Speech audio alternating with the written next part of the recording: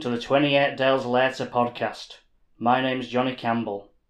Together with Natalie Wilson and Steve Wharton, plus a few other guest presenters that we've got lined up, we'll be embarking on a journey around the north of England, celebrating its landscape, nature and heritage.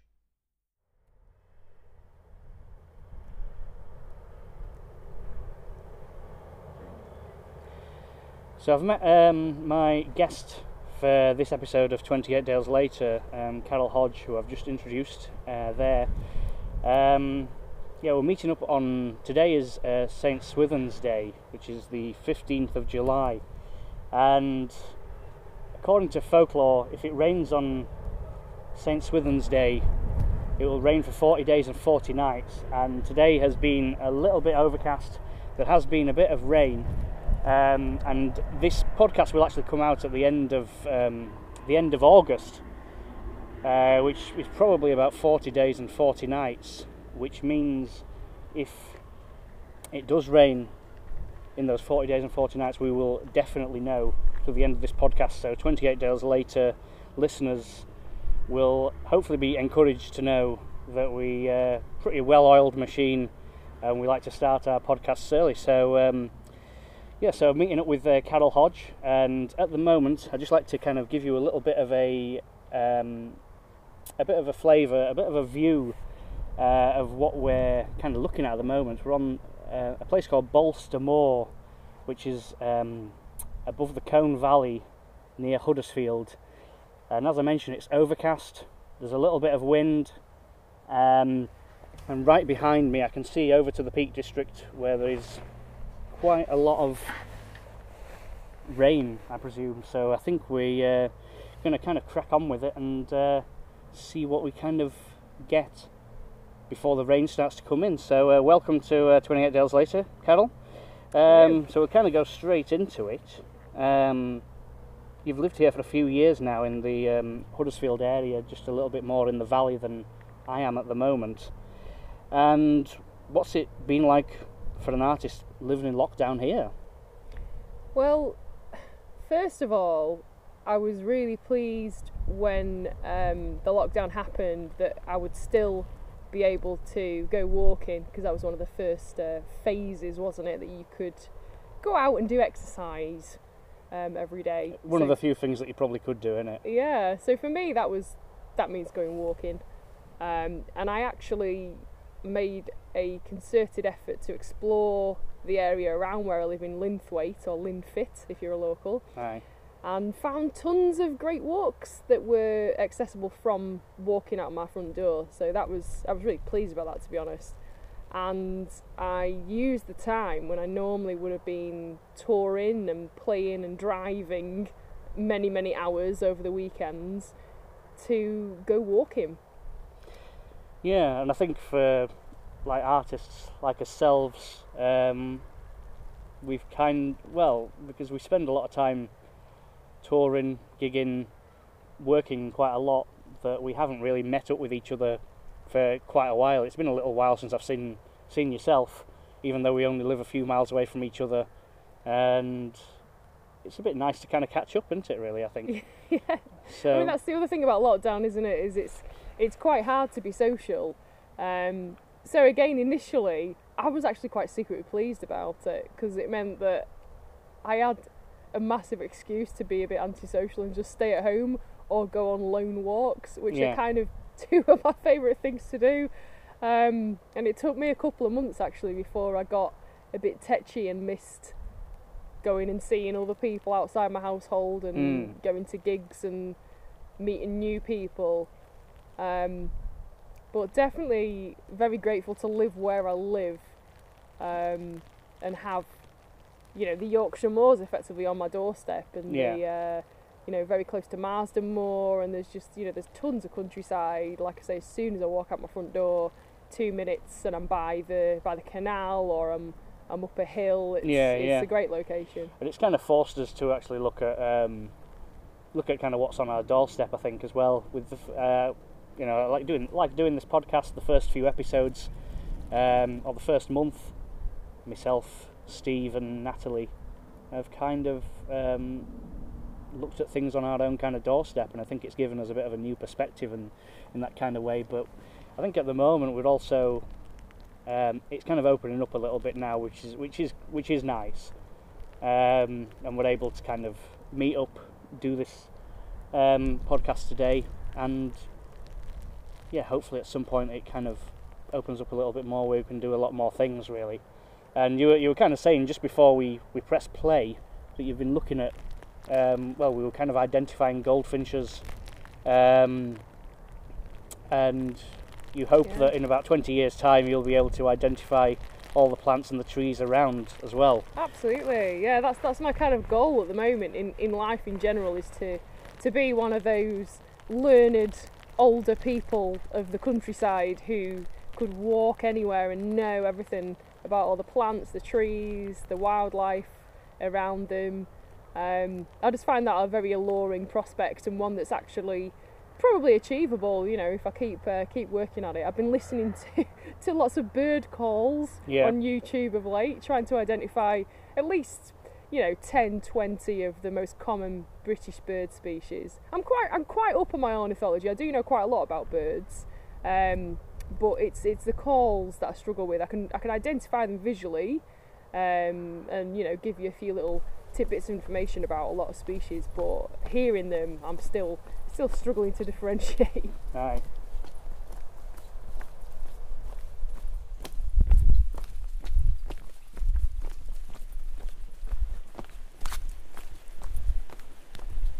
So we're just walking down into Merrydale, which is just above from the village of the little small town of Slowett, just outside of Huddersfield. Merrydale is kind of like really hidden away. If you look on the OS map, actually, you'd probably have to kind of squint at it for a little bit to actually kind of come across it. But once you do arrive here, it's a very small kind of like ravine, where there's a couple of houses here and a couple of cobbled kind of like pathways which I've managed to not slip on yet, which has been pretty nice. And this seems like a really nice spot to kind of just sit down and just take a little bit of a breather outside of the rain. So yeah, I was just kind of wondering what is like for yourself, who's lived in cities before. What is it like living around here, which is a little bit more, well, not like a city. A bit more rural. Yeah. Rural, however you want to say it. Yeah, I lived in Manchester for a long time. I lived in the city centre for 5 years, and then kind of the suburbs for another sort of 10, 11 years before that. And one of my favourite things to do in Manchester was to go walking. So when I first moved to the city centre, it was my aim to find as many sort of vaguely green places to walk around as possible. Was there many?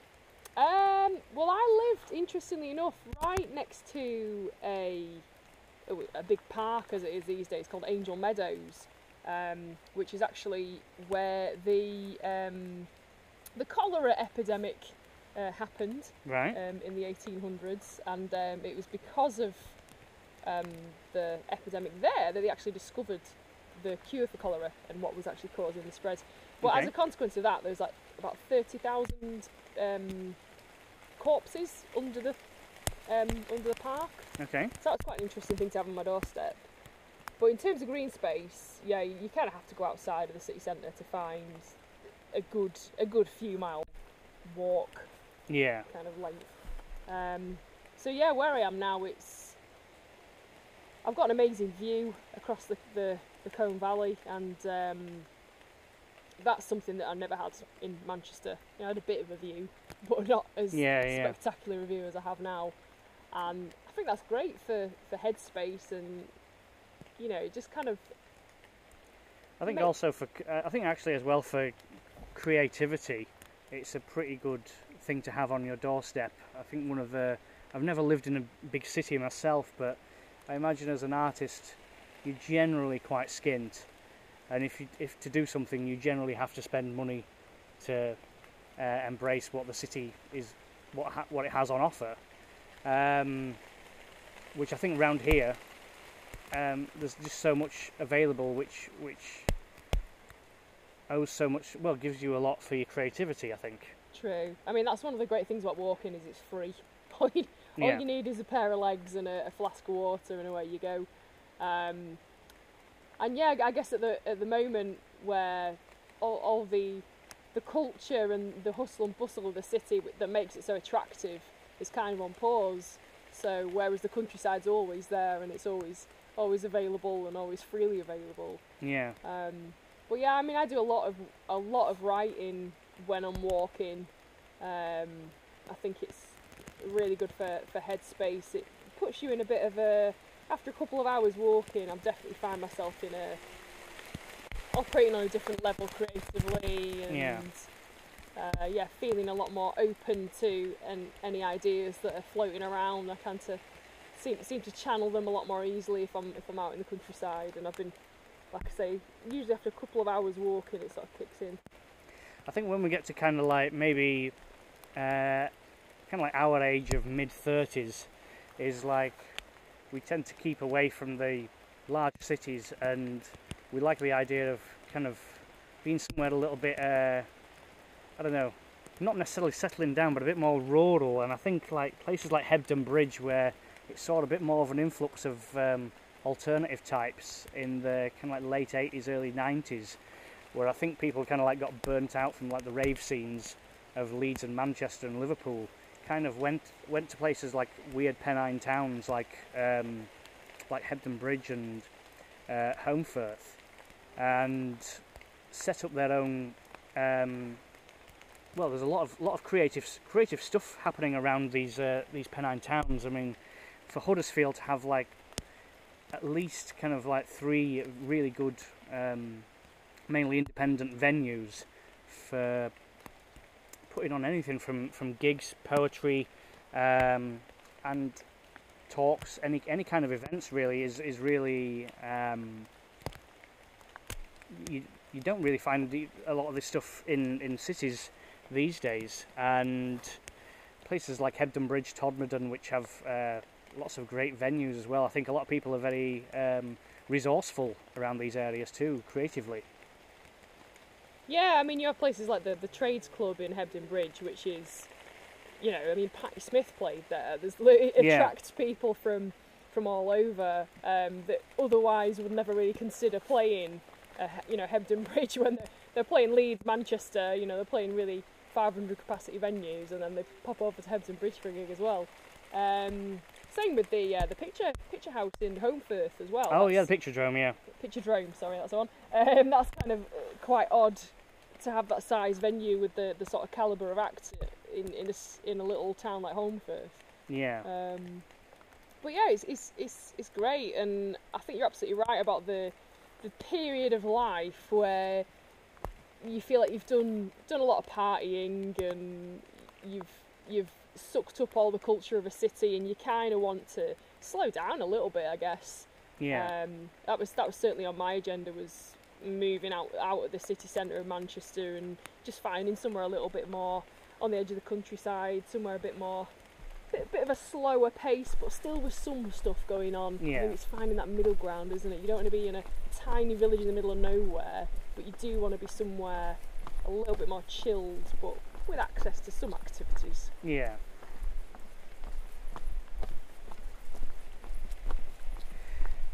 So we're wrapping up this episode, which has been really nice meeting up with Carol, who I haven't met for ages, and just ask, what are plans for your musical future at the moment? There's some limitations, of course, but what do you have kind of coming up over the next 3 to 6 months, say?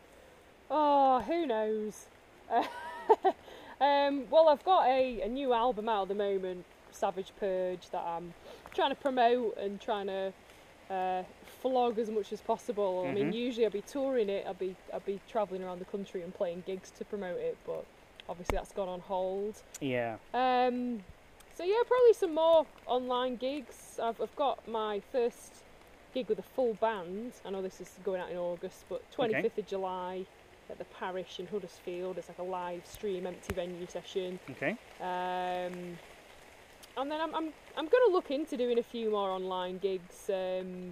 maybe I'd quite like to play the whole album solo, so kind of do like acoustic versions of all the songs and have it as a little bit of a sort of launch event, I guess. Okay.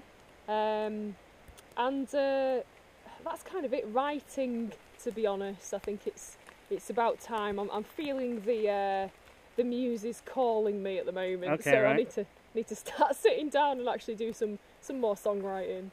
And finally, where can we find your music? I mean, if you put Carol Hodge in any reputable search engine, I'll probably pop up, or on YouTube or Facebook or whatever. And I've got a website, carolhodge.co.uk, Carol without an E, and got a shop on there with all my music, on the usual places like Bandcamp as well. Okay. All the online outlets, Spotify, etc.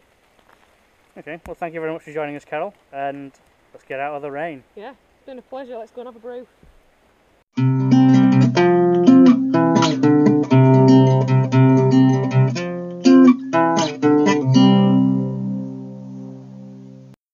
Thank you for listening to the 28 Dales Later podcast. We'll release a new podcast each week, and you can also find our blogs and photographs on Facebook. Go to facebook.com/28 Dales Later.